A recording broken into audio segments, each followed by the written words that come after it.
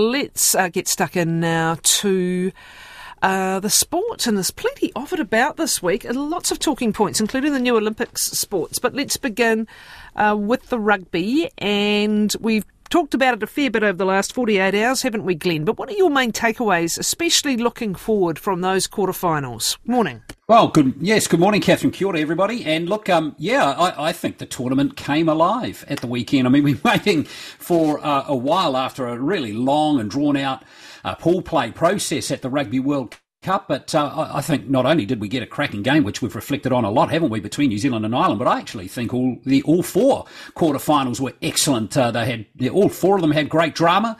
I've got to be honest, I thought the South Africa-France game actually eclipsed the New Zealand-Ireland game in terms of drama and tightness right at the end and scintillating rugby by both teams. So I think the sport was showcased excellently, actually, over the weekend, Kathryn. It was wonderful. Look, it certainly was. And just looking forward, one of the things to be grateful for out of that All Black victory was the sign of a real strategy, a real game plan, and one that was tailored to their opposition. It's what's felt like it's been missing a bit over the last couple of years. They've got to, they've got to get another one together for Argentina, who can't be underestimated. It would be an upset, but upsets have happened.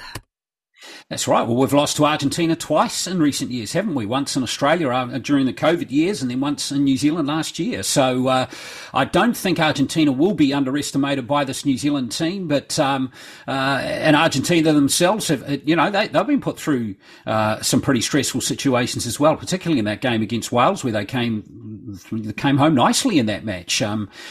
So, look, yes, I don't think the All Blacks will underestimate anyone. I think they'll be driven. In fact, they've already spoken of being motivated by their losses to Argentina in recent years. So I think we're going to get a very good performance. We should get another very good performance by the All Blacks again this weekend. I think it's Saturday morning, isn't it? Let's look forward to it. Now, the Olympics. Great day for squash, in particular flag football. You're going to have to explain that to me in a little bit more detail. Yes. I've got a rough idea of it. I think of the kids' tag sport. What do they call that, where you grab the tag off? Ripper rugby. Yes, Ripper rugby, that's right. I'm not sure what flag football is. Lacrosse is in there, softball and baseball. And interesting for cricket, I take it it's the 2020 format that will be at the Olympics, is it, Glenn?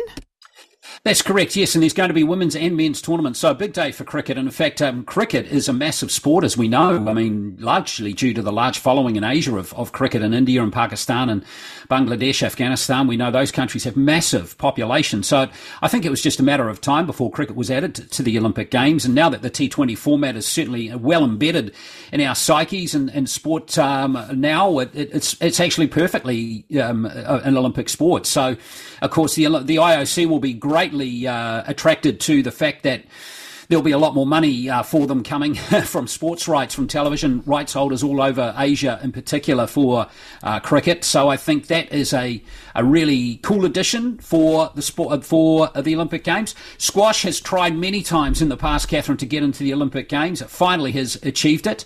Unfortunately, though, it might just stop Paul Cole and Joel King. I mean, Joel King's going to be 40 by the time 2028 rolling around. It's debatable, I guess, whether she'll be still playing at that time. And Paul Cole will be 36.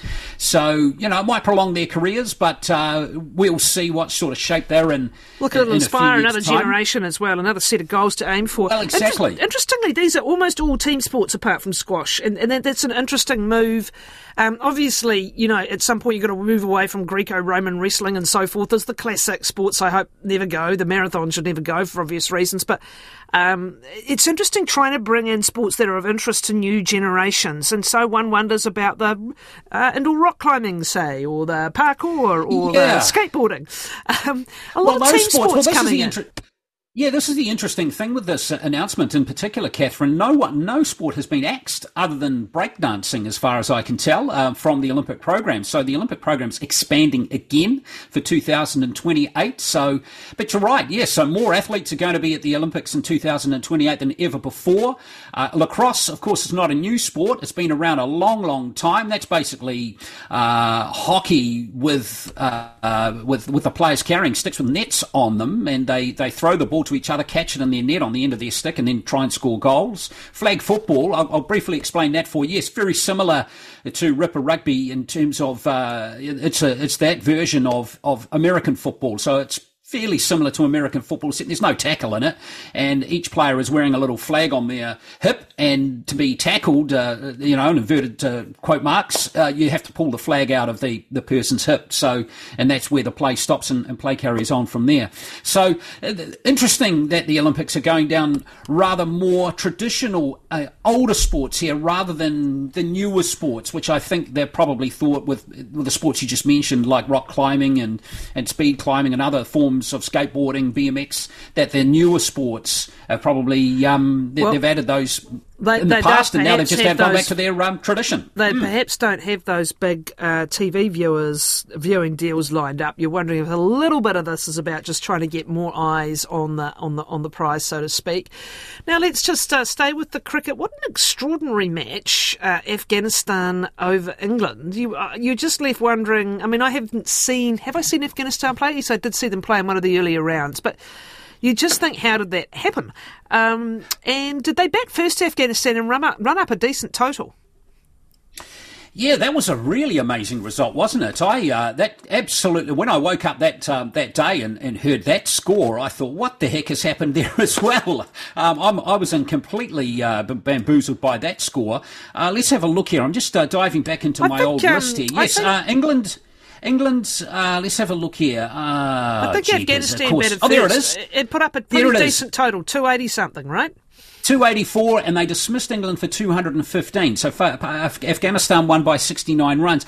So, yeah, that was a major shock. And I guess England in particular have been going pretty well in cricket over the last 4 to 5 years across all formats. And to see them lose to Afghanistan, and then, of course, they were hammered, absolutely thrashed by New Zealand, our team at the start of the tournament as well.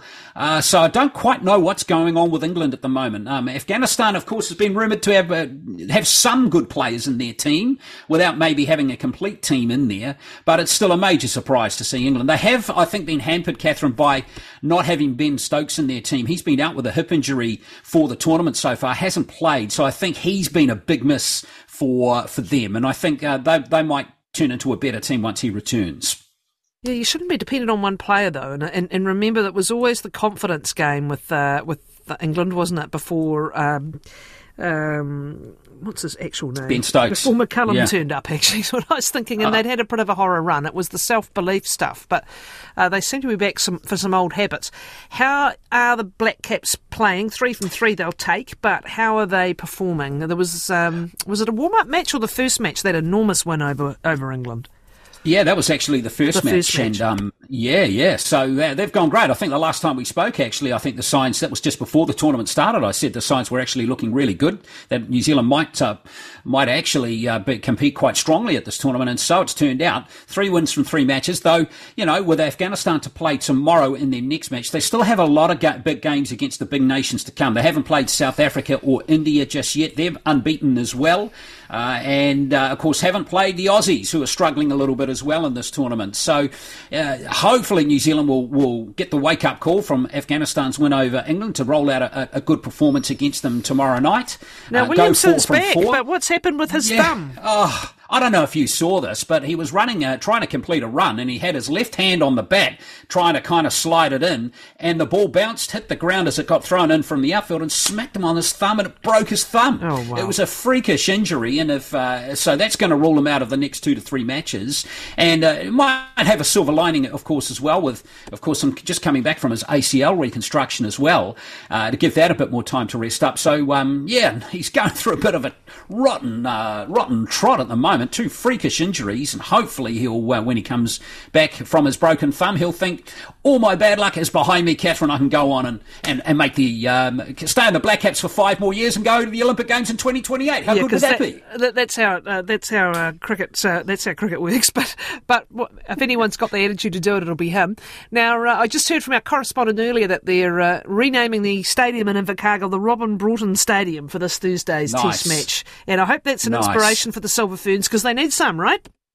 Well, exactly. And actually, I'll go a step further. They should rename that stadium permanently to the Robin Broughton Stadium. That's a great honour for her. Robin Broughton, of course, one of the legendary coaches from Southland Netball, coached the Southern Sting and steeled countless New Zealand titles, passed away recently. So that's a great touch. But yes, New Zealand, they just seem to be going through a period at the moment where they're not able to be competitive against the top teams at the moment. Australia have won the 2 first Constellation Cup matches, the 2 of 4, quite comfortably, 10 goals and 9 goals. New Zealand really haven't looked like winning either of those 2 matches, Kathryn. It's I think we're in one of these cycles at the moment where the Ferns are not able to produce the quality players that their rivals have got at the moment.